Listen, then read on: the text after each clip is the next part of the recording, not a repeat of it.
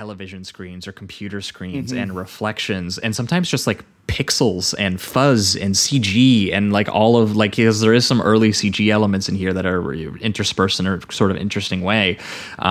It is something that really keeps you investigating that frame and being like, is that a smear? Am I seeing a smear, or is that a face of someone who is, creeping in this room with us? And it does start to create this kind of, it was very dread inducing. I saw someone use the word paralyzing, and I like that description of the sort of like chilling nightmare reality you feel like you're with these characters, even though it is, again, lots of images of like mundane apartment complexes, or like people hanging on top of a building where there's like kind of a cityscape behind them, and it is meant to kind of dwarf the characters and create this idea of sort of like alienated modern living and these structures that we've built and all of these kinds of things.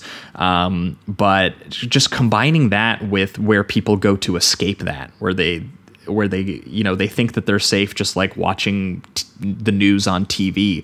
And there's something just freaky about the use of like grain and blur and the desaturated look of the whole thing. This whole movie is like faded grays and browns. There's like no life in it at all. You feel like you're just in a walking nightmare. The pixelated inky shadows of the whole thing, the ambient hum that just constantly feels like it's going off. Like it does feel like at any moment you are going to witness something horrible, or a ghost is going to pop out of a shadow and fucking attack you or convince you to kill yourself, or, it's just, he really teaches you to kind of watch it that way. Yeah, absolutely. Like there's one part, I think this is one of my favorite ghost sequences that I've seen. And this is kind of what I was talking about when I was talking about the examples in Retribution. Is this the big forbidden room one when Taguchi? Yeah, I think. Oh, is it Taguchi? I thought it was Yabi for some reason. Or maybe do you know what? Maybe it's Yabi. Yeah. I thought it was Yabi, but regardless, it's one of the guys. I believe ironically, I think it's one of the guys that says when he hears about. Yeah, no, Taguchi kills himself, so it's not Taguchi. Right. Yabi, you're right. It's Yabi.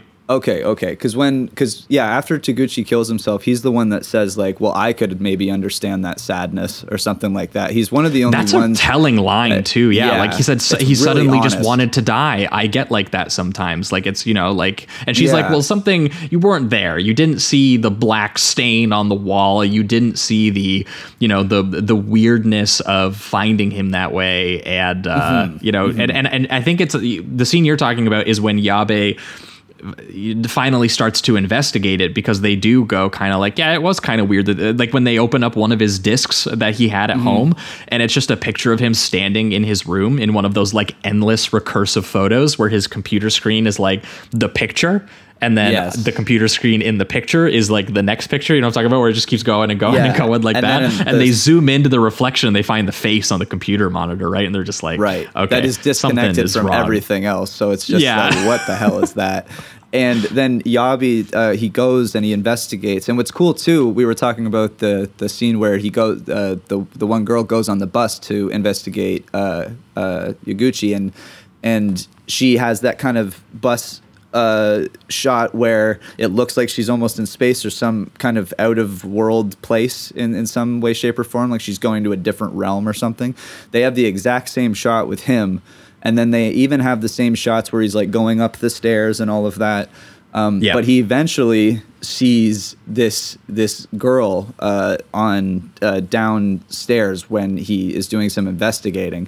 And because he goes into specifically, right, the Forbidden Room, which I fucking love that name. That's just so creepy to me that he would go back to Taguchi's house and he would hear that disembodied voice being like, help me. Yeah. And that scare too, when he sees the black stain and then he's like, well, fuck that, turns the light off and leaves the room. But this is indicative of Kurosawa's whole thing, is he's just like, that was kind of compelling though. Like maybe I need to go back and see what the fuck that was. And he goes back and turns the light back on, and all of a sudden Taguchi is standing there in the room. He's still a presence there. Yeah. And that scare is very classic and cool. But I think it's in Taguchi's notes or whatever, he finds this paperwork about the Forbidden Room, which of course, like every great horror movie character, he's just like, well, what's in there? I gotta go inside. What could be in there? I mean, it's sealed with red tape. Clearly someone wants me to go in here.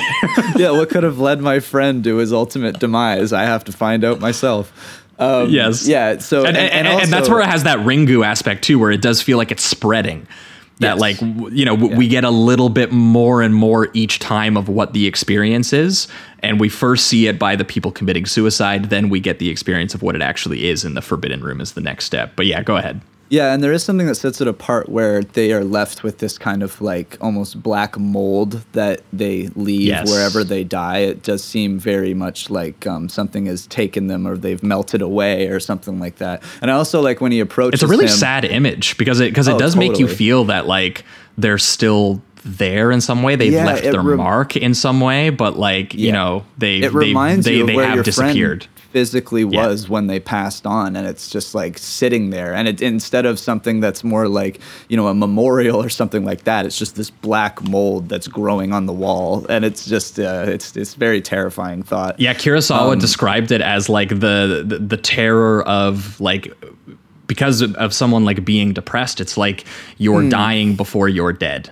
And he said that he really wanted to capture that in like these characters feel like they're being deleted is kind of what he felt like, where it was like their bodies are gone. There are these stains on these walls. And then sometimes those stains will just get like blown away in the wind. Like they just were never there kind of which deal. Will be which does have kind of a great scene later on. But when I do like when he comes up, when, you know, it shows him.